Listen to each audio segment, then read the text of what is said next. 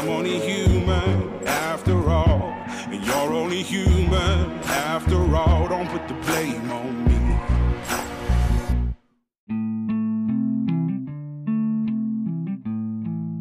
me. Welcome to Ponder Exchange, a podcast about Christian faith and armed service hosted by me, Brother Logan Isaac.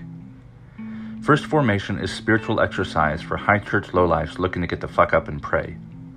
Join us every weekday morning to hear the good news through grunts and with grunts, in the unity of the Holy Spirit as one church forever and ever. Fall in.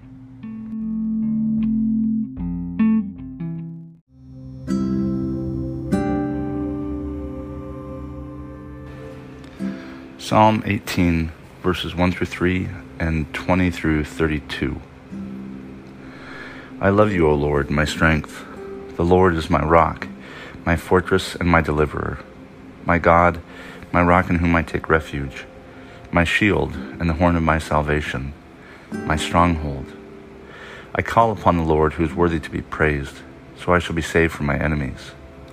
The Lord rewarded me according to my righteousness. According to the cleanness of my hands he recompensed me. For I have kept the ways of the Lord, and have not wickedly departed from my God. For all his ordinances were before me, and his statutes I did not put away from me. I was blameless before him, and I kept myself from guilt. Therefore the Lord has recompensed me according to my righteousness, according to the cleanness of my hands in his sight. With the loyal you show yourself loyal. With the blameless, you show yourself blameless. With the pure, you show yourself pure.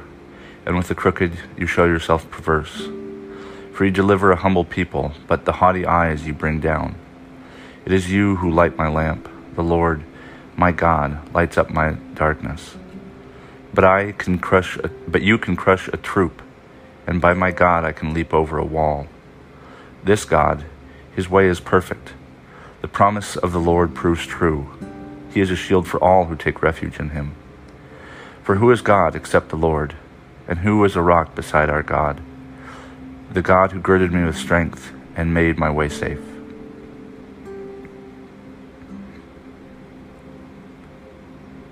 First Samuel chapter 7, verses 3 through 13.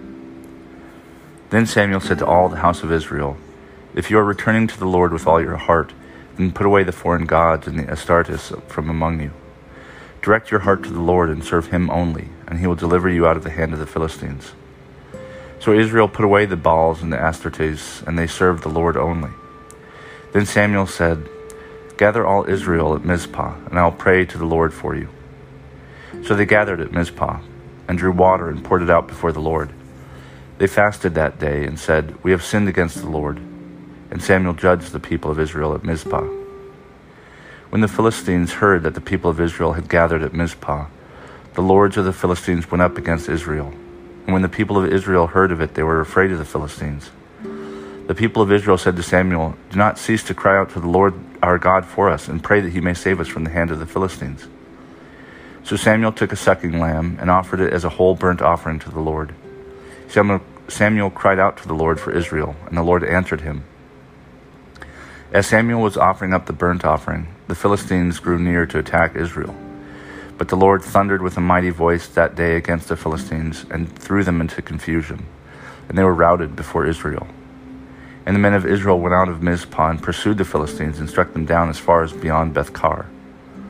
Then Samuel took a stone and set it up between Mizpah and Jeshanah, and named it Ebenezer, for he said, thus far the Lord has helped us.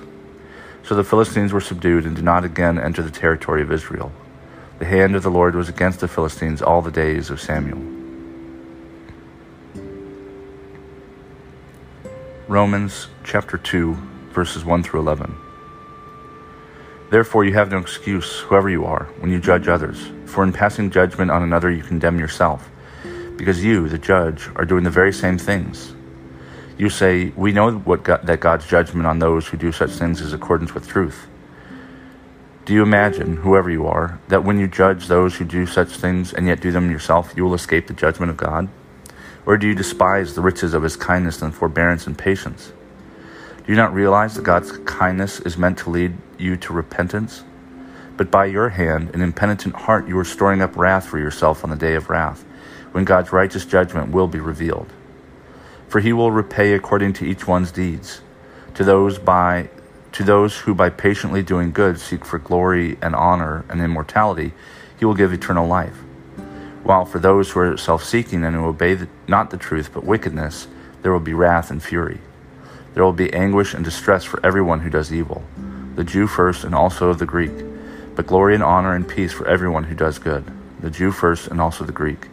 For God shows no partiality.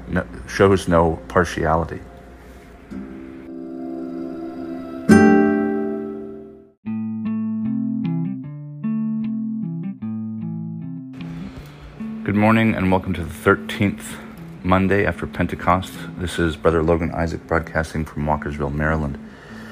This morning's readings come to us from Psalm 18, 1 Samuel 7, and Romans 2. But before we get to that, I have to apologize for missing on Friday. Morning just got off to a jackrabbit start, and I forgot to record before everything kind of unfolded. But this morning's readings, the psalm really struck me, but we have it for 3 days, so I might read it or reflect on it again later. But in 1 Samuel 7, it's kind of hard to track at first.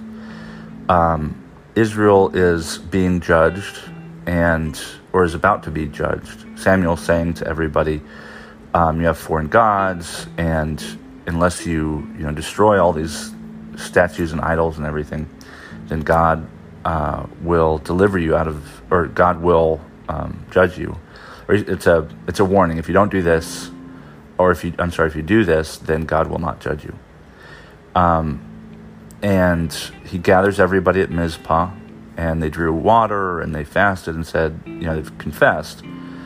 But then it says, verse 6, and Samuel judged the people of Israel at Mizpah.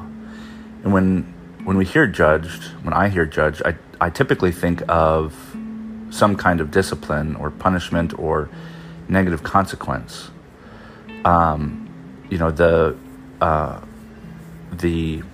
What just happened, however, is he said, look, if you do this, God will deliver you from the Philistines. And yet judging in the biblical sense is both. It includes perhaps an acquittal, right? And even in our own day, I think of, when you go to court, something bad is going to happen. But I mean, if you're acquitted, then you're saved from punishment. In a very similar way that Israel is saved from punishment here, even though the Philistines are coming and they say, cry out to the Lord for us, and sure enough, Samuel does. And he thundered with a mighty voice and threw them into confusion, and then Israel basically attacks them as they're running off, which is common in the ancient Near East.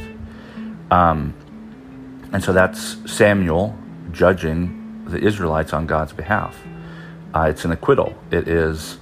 It's not just something that means doom is coming, but a working out of the judgment, which is either a guilty sentence and punishment, or an acquittal, an innocent judgment, right? Even though we're not innocent, we're just forgiven. And then in Romans, it follows in the same kind of vein. Paul is admonishing those in Rome about doing the things that they judge other people harshly for. And that was interesting. He accuses them of despising the riches of God's kindness and forbearance and patience. It reminds me of the parable of the day laborers. I can't remember what, the NIV has it for a subtitle, but basically a guy goes out and hires a bunch of people to work his fields. And they work all day, he says, and he promises them, I'm going to give you $100. They work all day. God goes back, continues searching for laborers, and says, hey, if you work for me, I'll pay you $100. A handful of people show up at the end of the day. God pays everybody $100, and the ones who are working longer got upset because of God's kindness and riches and forbearance and patience. And so that's what judges are like. That's what poor or false judges are like, I suppose. They want to reserve for themselves the control, the power, the whatever. But if you look closely at that parable, at least, God did what God said God would do. Work for me, and at the end of the day, I'll give you $100. Some people work less, but God didn't give them a different promise. There's this instinct in us to want things to be fair. But if things were fair, we'd all probably go to hell. I think all of us would go to hell.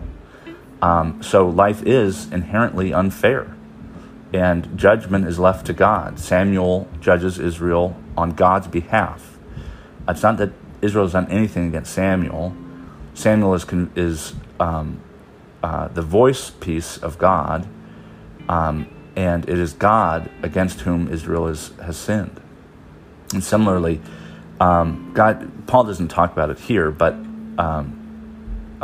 it's an important theme elsewhere in the New Testament about, look, we don't sin against one another, we sin against God. And if that's true, then when we feel wronged, it is in fact God that has been wronged, or it's God that has had his covenant, his agreement violated. We don't have, ultimately, I don't think we have agreements with one another. Our judging, going to court for like contract dispute or something, our judging is just a poor reflection of the agreements, the contracts, the covenants that we have with God. And it's up to God to dole out punishment or patience. And it's not up to us. That's one of the, in political kind of terms, that's a hard pill to swallow as a Christian soldier. Because if Iran or Russia hasn't really sinned against us, then who are we to judge? That will get your head spinning, thinking about, well, why do we go to war and everything else? And whether or not there's some truth to the idea that, which I wrote about, a friend of mine telling me that I wrote about in Reborn on the 4th of July, that the military is God's hand of judgment in the Middle East. I mean, that's the difficult conversation that this invokes, is what does it mean that the things that we feel wronged about are ultimately things that God is overseeing. We had a long reading, and I skipped Monday, and for that I apologize, but I want to keep it brief. The new place is almost set up, and I've almost located some of my prayer books. So if you're getting tired of the BCP for the concluding prayers, I apologize, but hopefully I'll be incorporating. It's been so long since I've done it, but I have historically done poetry and different prayers by soldiers at the end, as opposed to only ever doing the Book of Common Prayer, and I'm hoping to return to that. And I think I've almost located the box where I keep all my pastoral stuff, prayers and stuff like that. So hopefully I'll be able to mix it up a bit in the coming weeks, and really kind of fall into more of a groove and a pattern with recording, so it is done consistently and I don't miss like I did on Friday. But I look forward to being with you all again tomorrow, and I wish you all a blessed Monday.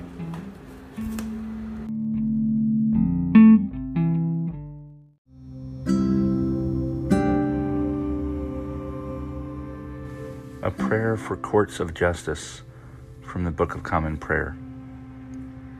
Almighty God, who sits in the throne judging right, we humbly beseech you to bless the courts of justice and the magistrates in all this land, and give unto them the spirit of wisdom and understanding, that they may discern the truth and impartially administer the law in the fear of you alone. Through him who shall come to be our judge, your Son, our Savior, Jesus Christ. Amen.